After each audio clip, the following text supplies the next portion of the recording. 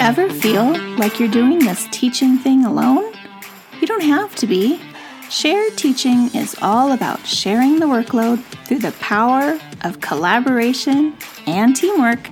Together, we'll walk through all the difficult parts of teaching and learn how to streamline our processes, fine-tune our time management, and develop a more manageable workload.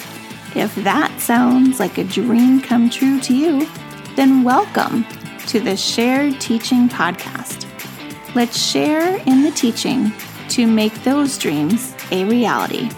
Now here's today's Shared Teaching. Hello, listeners. Welcome back to the Shared Teaching Podcast. I'm your host, Susan, creator and person behind Shared Teaching. So welcome. I'm so glad you're here. This is episode number 87, where we're talking about classroom organization tips and creating a system using your classroom organization. So I feel like after all these years I've had of teaching, that the key to being able to leave most of the days on time and to keep pretty close to my contract time is to be organized. And I tend to not be a super organized person. If my sister's listening to this, she's probably laughing her head off because she thinks I'm totally disorganized. I happen to disagree, but she is a very type A, highly organized person, which is totally not me. So if I give that impression, I'm very sorry, but I am organized within my classroom. So having these systems in place for me is kind of like my game changer. It really allowed me to just leave, like I said, at contract time, and that's what I want for all of you out there as well, because teaching, dang it, is hard, and I need to leave at contract time so I can go home and take a nap and rest and recharge and be ready for my daughter. So hopefully this school year is the school year for you, that you're going to get it together as well. And hopefully these podcast episodes really help you create not only a system, but just a relationship with teaching that makes you fall in love with it all over again. Okay, so the first thing you want to do is create a filing system. So for me, the biggest problem in my classroom and my home, if I'm honest, is the paper clutter. If I don't deal with it or have a system in place, then it gets out of control very quickly and things pile up on counters, on tables. In the classroom, that's the corner of my teacher desk. I have a little basket and it just gets overflowing. And then I know I really need to deal with this stuff.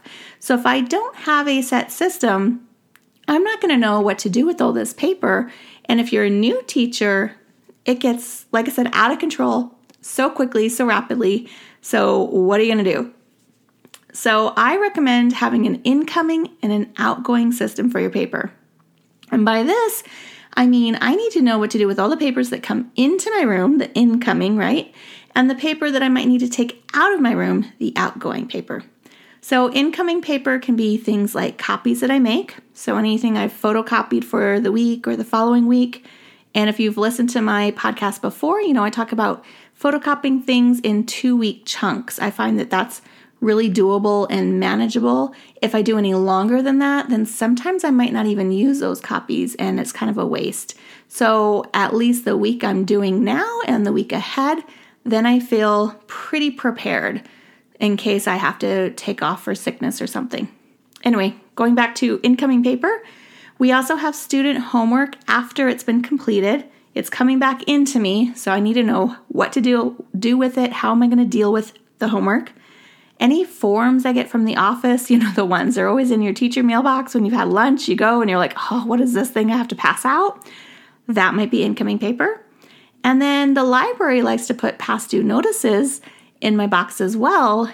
So that's another thing that just comes into my classroom on a regular basis that I need to figure out a system for. Outgoing paper, on the other hand, might be, again, forms for the office. So now, instead of it coming from the office, it's something that the office has handed out to me. Maybe a student or parent has given it back to me, filled in. Now I have to give it back to the office. So forms for the office. Things like student absentee notes, right? When they're absent, they have to write a little excuse of why they were gone. And that usually comes into me, and then I have to find out what I need to do with it. And this varies by your school. So if you're a new teacher, make sure you ask about those kind of things so that you're prepared when you start getting them. Then student homework before it's completed. So how am I storing that? Where am I putting it? And then graded work. Graded work is probably a huge source of my outgoing paper problem, especially if I'm not keeping on top of my grading. And I've talked about this before in another podcast episode, so you might want to go ahead and listen to episode 74, which is called Organizing Your Classroom, Creating Working Systems. And I go into some of these details a little bit more than I do here. I also have a free back to school, or not even back to school, just an any time of the year challenge. It's called the BTO, kind of a play on the PTO, which some of you might know as Parent Teacher Organization. So this is Better Teacher Organization, and it's just a free little email challenge you can find by going to sharedteaching.com/courses. And of course, I have everything linked in the show notes for this episode. So that really goes into detail of walking you through just all the systems and how I really set up my classroom if you're interested. And then I also offer other teachers and the way they found that organizing their system or organizing their classroom really works as a system. So highly recommend checking that out if you want. It is free and it just takes your email. Okay, so depending on whether the papers are inbound or outbound determines how I file it. If I look at it briefly and then return it, or I need to recycle it, like I might do for homework that gets turned in, it's going to go into that basket on my desk that I talked about. So it's just a simple plastic basket I picked up at the dollar store, just the letter tray basket. And if I need to hold on to it for a long period of time or a longer period of time, maybe a week, 2 weeks, the semester, it goes into this hanging file organizer that I hang on the wall behind my desk. And it fits, I think it might be like 5 file folders. And somewhere I'll see if I can scare up a picture of it. But I am so bad about taking pictures in my classroom. But it's just a little file organizer thing that I picked up, I want to say at like a Dollar General, kind of back to school time. And so just push pins on the back of my wall behind my desk, and there you go. In the past, I've also tried file boxes labeled by subject. So I might have had one that said social studies, one that said reading, one that said math. And then as I did photocopies, I would put them in those file boxes. But I decided that just didn't work quite that well for me. So sometimes it's just trial and error. Try a system that you think might work, that you think sounds doable. And if it doesn't work, tweak it or start over again.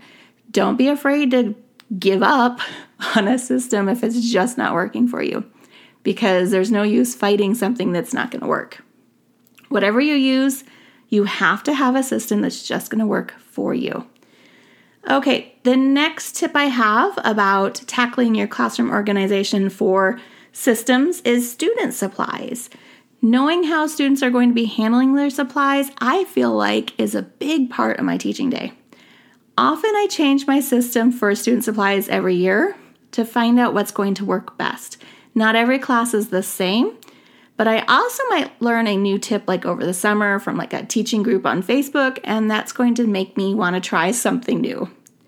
And that's kind of the fun thing about teaching, is that no 2 years are exactly alike, and you kind of try new things. Now this summer I've seen a lot of posts about pencil storage. And personally, I have not tried the Pencil War Challenge, but I've heard about many teachers being successful with it over the years. So I thought I'd just touch on that briefly in this episode. So my thoughts on this Pencil War is that the upsides are students keep track of their whatever amount of pencils each week. I've heard 5, I've heard 7. And this weekly amount should be plenty to keep them from needing new pencils or sharpening their pencils all throughout the week. The downside of the challenge is the cost and time to create these individual student containers of pencils checking them, sharpening them every week, returning them. But if you want to give it a try, Mrs. Hazelton from the Wise Owl, I believe, is the name of her TPT store, has a free resource called Winning the Pencil War. And again, the links will be in the show notes. So you can kind of read through that, learn what it's about, decide if you want to try it or not. If you do try it, hit me up and tell me, did it work for you? Because I'm always on the hunt of deciding something new I'm going to try. Last year, I tried giving students 3 pencils, asked them to keep track of their 3 pencils. They were allowed individual pencil sharpeners, and they did remarkably well for it. And this is 2nd grade.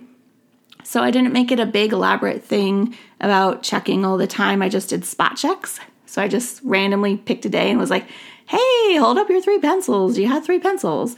And some kids had like 18. Not exaggerating. I had one girl in my class that I swear she picked up every pencil she could find off the floor every single week. And when I went to check, she had nothing but everyone else's pencils. And then some people had like 2, some people had like 1. And here she is hoarding all the pencils. So that was kind of funny. So whatever works for you. But when planning out my supply system for the school year, I first need to decide if I'm going to have group or individual supplies. And sometimes I have a mix of both. Like I always do these plastic book bins boxes, and I get them from Walmart, and I've had them now for, I think I'm going into my 4th year having these same plastic book boxes. And I scored a really amazing deal on them. I can't remember exactly what they were, but they were on clearance at Walmart. And it was barely before back to school had even started. So I scooped those up, and I keep those on a shelf, and those go, and inside those are things that the students don't use all the time, or I don't want them to get destroyed in their desks. So I've noticed with my 2nd graders this past year and the year before that they have this big tendency to just kind of shove things in their desk and not really like pay attention to how it's getting shoved in there. And then like covers are all like accordioned up when they put them inside their desk, and like papers are flying everywhere. So if it's something that I need it to keep a little neater, like it's a reusable book from our reading program, then that goes in the book bin. So that's what I mean by like a mix of both group and individual, because those are considered individual supplies because that goes in their book bin. It's just for them. And I also have them put their headphones or their earbuds in there so they know exactly where they are. And again, they're not getting like destroyed by getting shoved in their desk and lost somewhere, especially the earbuds. That happens a lot. So I also have students keep things like their pencils that they need access to like frequently throughout the day in a pencil box inside their desk. But this next year, I'm going to try to go back to group supplies. I really like just having little caddies on the middle of the group of desks, and students just kind of help themselves. And then the group was responsible for how many things were there and making sure they kept track of the supplies. So I think that might work better for me this upcoming year because I am moving, in case you haven't heard, into a GATE position, which is Gifted and Talented Education. And I will be teaching kids from 3 through 5th grade, third through 5th grade, 3 through 5 or 3rd through 5th. And I will have a lot of rotations of different kids throughout my school week. So I think just individual caddies would work best for me because they'll spend the majority of their time with their classroom teacher. But kind of just think through those kind of things, especially before you start school or when you're in your teacher meetings, of how you envision some of those things coming together in your classroom. And then how often they need to get to things and access them also will inform how you're putting things away or having them put things away. Now, I also like to have those book bins because they act as individual student mailboxes, and I am going to keep that component because I want to have a system for passing back graded papers. With my 2nd graders, it also allowed for them to have a place to put notes to their classmates. And yes, they can write notes to each other, but they do it through the letter writing center. And if you're interested in learning more about that, I will have a link in the show notes. Okay, next is teacher supplies. So we talked about creating a filing system and the student supplies, so now let's talk about teacher supplies. So once I figure out what to do with the paper and my students, it's time to think about me for a change. What type of system do I need for my teacher supplies? And by teacher supplies, I mean anything that I need to teach a lesson and be comfortable in my workspace. This could mean carrying snacks and personal products in my teacher's desk for a just-in-case moment. You know, those type I'm talking about. I might also carry some Advil or something like that on hand because I do frequently get headaches. And it might also just mean having my favorite grading pens on hand or my favorite planner. And this past year, I loved having a planner to kind of jot down notes about what was I planning to teach coming up. I didn't use it as a true planner in the sense of that's where my lesson plans would go because my school is very particular about how my lessons have to be typed up. So a planner doesn't work in that case for me, but it was helpful for saying, okay, I think in this week I'm going to cover, let's say, graphing in math, and then I might get through this topic and have to do a test on like the following Thursday. And I would kind of jot that in my planner. So when I was sitting down to plan and my prep period ended, I knew where to pick up where I had left off, if that makes any sense. So last, I'm going to look at my small group instruction, and this is considered under my teacher supplies. So for myself, it takes me a while to figure out what I'm doing with small groups, and I feel like it's ever evolving as I learn and progress in my teaching career. So again, don't feel like you have to have this all nailed out and finalized. Things can be fluid and it can change, and it just really depends on you and your teaching style and your group of students. Don't worry about your teacher down the hall and what they're doing because it might not work for you anyway. I'm very big on find what works for you. And it's taken me a long time to learn that. So I hope you take that piece of advice from me. So I love using a plastic 3-drawer cart, like those Sterilite carts you pick up at Walmart or Target, to house my small group supplies. I actually have 3 of them. Actually, I think I might have 4 of them in my classroom. But 2 of them I keep for my reading and writing items, and then I have a 3rd one for the math. And this is just talking about small groups. And then within the drawers, I have further organized my items, right? Because those drawers allow me to keep different things and separate them further. So the top drawer of my reading cart has pouches for each reading group. And they're just like these file folder mailing envelope things that I picked up when I was living overseas. But you can find any kind of like zip pouch or something if you want to do this similar kind of system. And inside those pouches, I keep notes and copies the groups are going to be needing when we meet. Now, my school, unfortunately, doesn't have a small group library where I can go pick up a set of books for a reading group. So I just use photocopied passages for my reading groups, which is not my favorite and it's not ideal, but it's what I have access to. So the second drawer underneath that one is going to hold any fun supplies I'm going to need for my reading groups. And with the little kids, it's things like finger lights, pointers, timers, maybe word tracking bookmarks, and those have like a film across the middle so they only read like one line at a time, and maybe some spinners to play some reading games. And then the bottom drawer is what I might call my junk drawer of my classroom. It's things that I might not know where else I'm going to put them, and those drawers are pretty deep, so I'm like, hey, let me just shove it in here. So no judgment. Maybe you have a junk drawer in your classroom too, and I'd love to hear about it. So then I go on to my second reading cart, and this is kind of like my word study cart. And I'm going to, again, use the same system. So in the top drawer, it's going to be anything I need for my student word study groups, including my binder that I use to track my student progress through their individualized sight word system. That's something I've talked about quite a lot on this podcast and in my blog posts. So again, there's a link in the show notes about this sight word system if you want to purchase it on TPT, Or if you just want to dive down a rabbit hole of learning about spelling and sight words, you can look for those episodes within my podcast. Now, much the same as that first cart, the second drawer is going to have any tools or supplies they're going to need to play their word study games or complete any activities. And then the bottom drawer is a little bit different. It's not a junk drawer, but I'll put resources that I might pull from for copies throughout the year that are not digitalized. So those are like maybe books I picked up at Lakeshore over the years about like phonics and word study.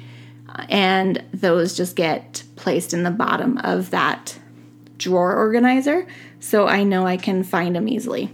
And then I'll just repeat that same system with my math cart of student supplies on the top, materials that they might need, and tools in the second one, and then any resources I might pull from for my math later. Or sometimes I just put centers that I'm not using at the moment in that bottom drawer. Now, having a set system for my small group materials really helps me know where to put and find everything very easily as the year progresses. Because I know as soon as the year starts, things get really busy, and it's so simple to just dump materials wherever I see a spot if I don't have a good working system in place.